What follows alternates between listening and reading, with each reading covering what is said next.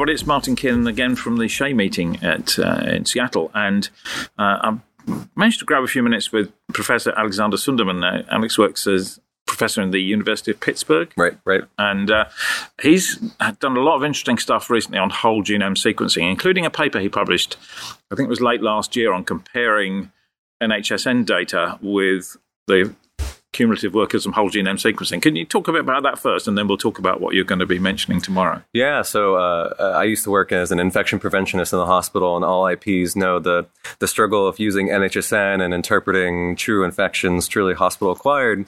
Could you just explain that, though? Because we've got a lot of international listeners. Right. NHSN... Yeah, NHSN, the National Healthcare Safety Network. It's a subdivision of our Centers for Disease Control. Okay. And they set forth the standard definitions of what is a hospital-acquired, hospital-associated infection, and the check-the-box definitions of how to actually report that. Did they get in the hospital or did they come in with it? And we use that data for very important reasons, to track HAIs across the spectrum, to have a standard across the United States that we can report and follow. But it's also been adapted somewhat recently to also as one of the many tools to look for trends of possible outbreaks or transmission or issues within a healthcare setting. Okay, and this is mandatory. Yeah, it's mandatory. So if you want to participate in the Centers for Medicare and Medicaid funding, it's mandatory that your institution reports NHSN data to the CDC. Okay. Yeah, so it's not mandatory, but if your institution wants the money, they have to report it. So it's normally quite a persuasive argument. Exactly. So everyone, all IPs in the U.S. are well aware of the NHSN. Okay. So we like you said, our research looks at whole genome sequencing surveillance to try to find transmission and outbreaks. And as a former IP myself, I was curious. We have all this vast data of sequencing surveillance. How well does NHSN actually detect transmission when we're able to essentially sequence almost everything?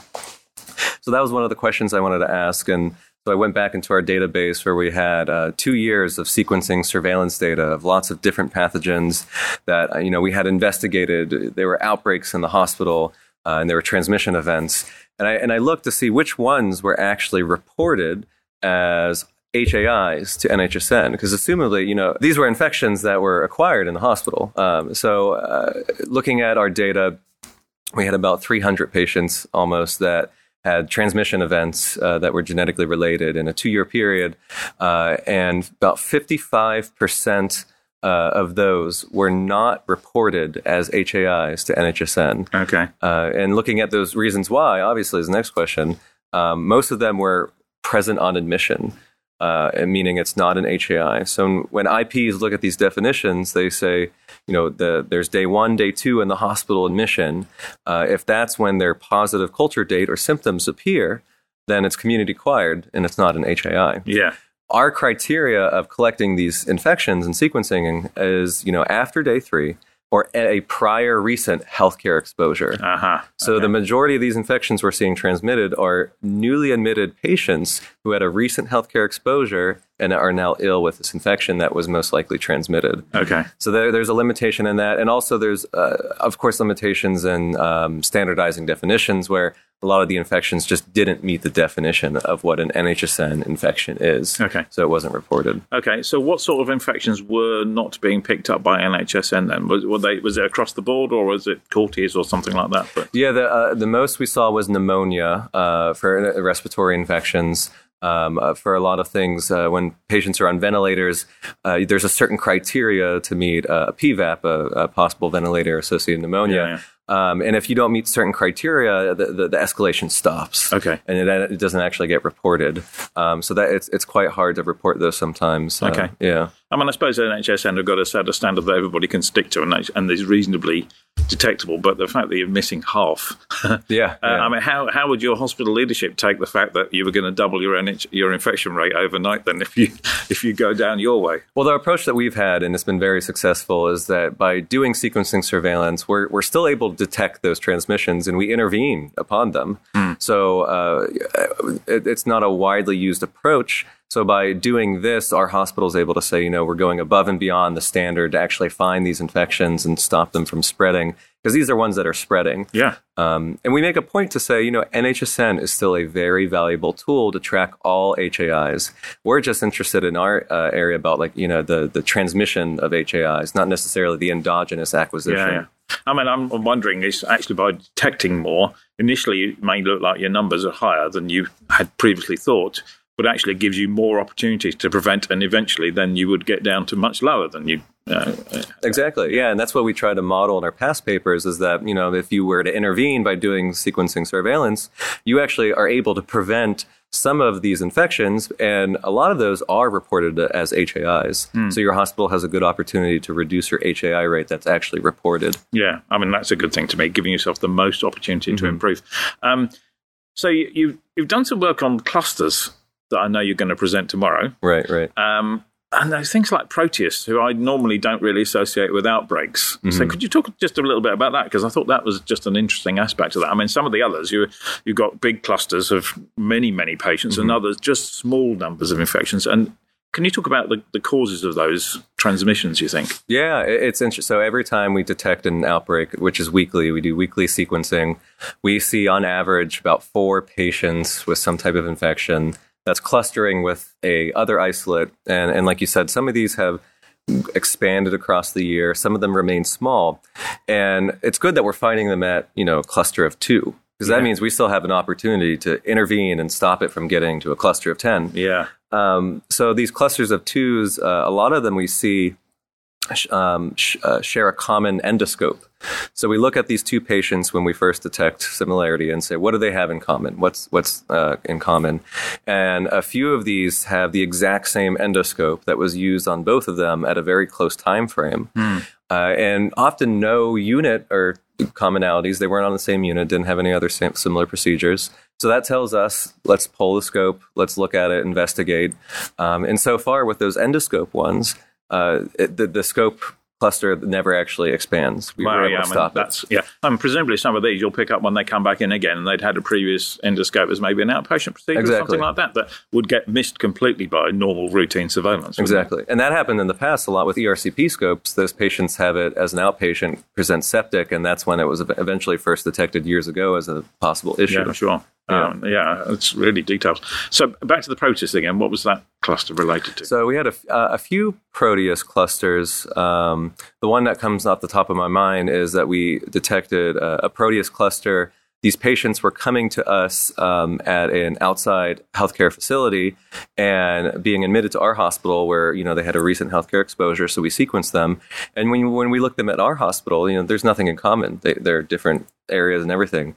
But we look at their community exposures and they're coming from the same skilled nursing facility. Okay. So in that sense, we're detecting transmission that's happening at other facilities. Yeah. And these patients come to us and we're able to detect that and, go through the proper channels to notify them. Are they delighted about that?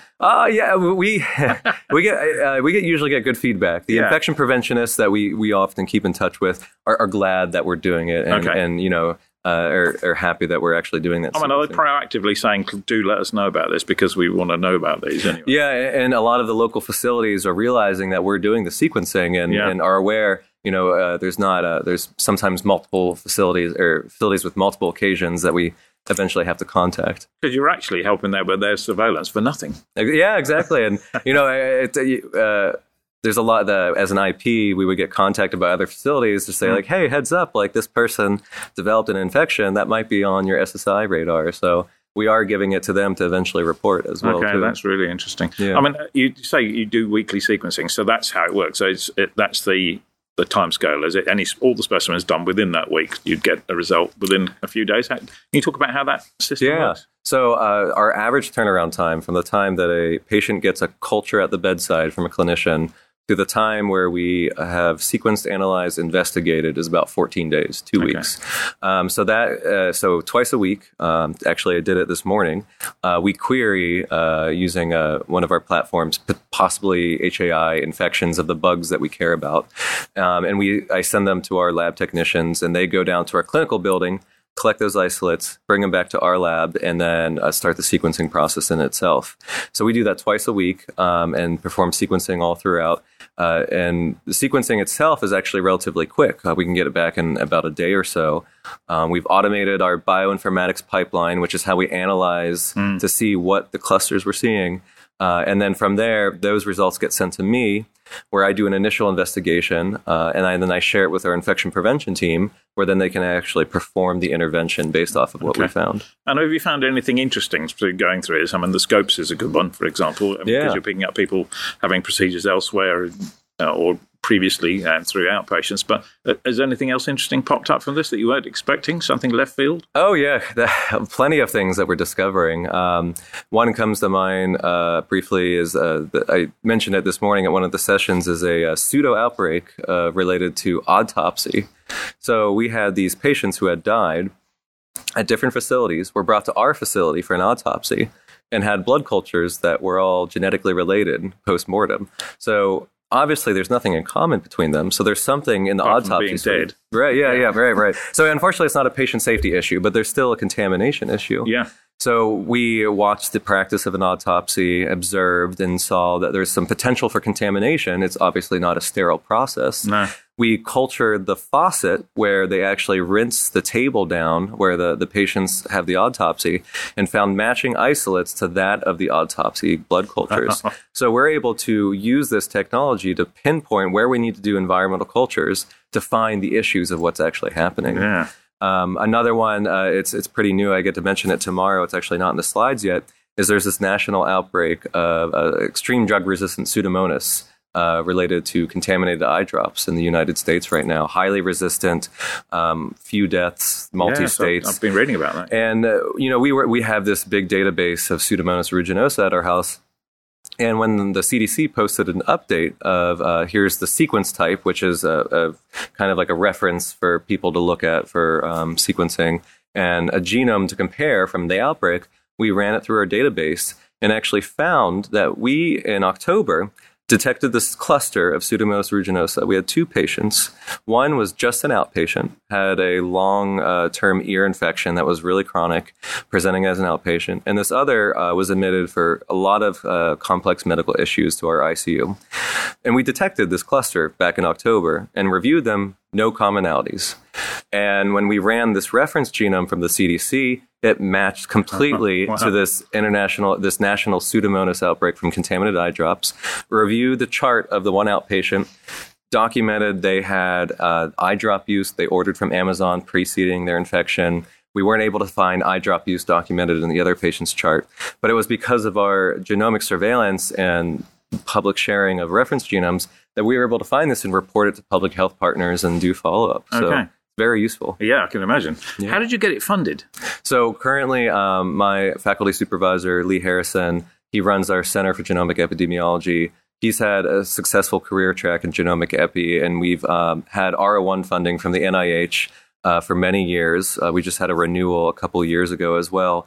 To do this type of work, to look at sequencing surveillance data, look at those outbreaks, to try to build this evidence base to show its usefulness and impactfulness on infection prevention to prevent outbreaks. So currently we're fully funded by the NIH to perform the sequencing at our hospital. Okay, so it's like almost research funding. Because we had a chat earlier on this year, well, last year actually, with Pat Harris and Belinda Henderson and Trish Hurst from Brisbane. And they were actually able, through the use of the research lab there, to cut back on isolation for patients with a particular MRSA clone because they got no transmission in the hospital. So it's definitely likely to be cost effective. I mean, would you think that the hospital will you be able to demonstrate the value to the hospital so that they would actually fund this as routine? Because if you can stop a cluster at the second patient, that must save a fortune. It does. And I love Pat Harris and all the Australian group's papers. We read them with joy when they come out because, it's more evidence building into the pile. So in our retrospective paper,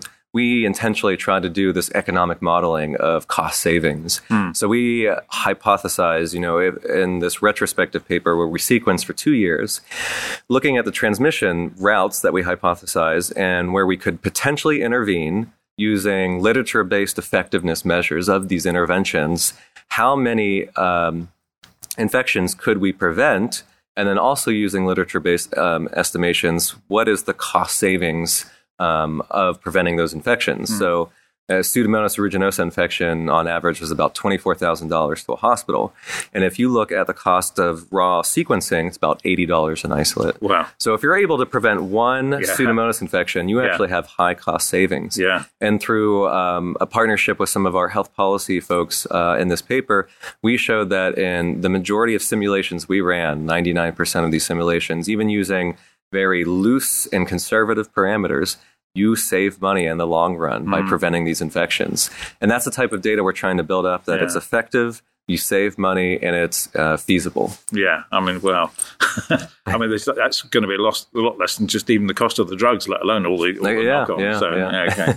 I mean, it's definitely the future, and it's absolutely fascinating. The thought of stopping outbreaks almost before they start is almost Minority Report type stuff, isn't it? You know, we know this, it could happen. So, and it's a matter of scale too. If other hospitals start sequencing in this level, and we're able to share that data, we can track multi-state, multi-facility outbreaks much easier. Yeah. We can catch the Pseudomonas outbreak early, like you just said, the second patient. It's possible. Yeah, and you are actually doing that almost locally anyway, because you're giving people back information locally about what's going on in there. So that's why we're hopeful that other people see this work, they see Pat Harris's work, and start talking to their administration about potentially starting a program. Yeah. And the price is coming down all the time as well, isn't it? Because $80 I would have thought is perfectly reasonable anyway for any sort of micro-type test. So, because lab work does cost money. Right. And interpretation. So, it's been really fascinating. Yeah. Loved talking to you. You too.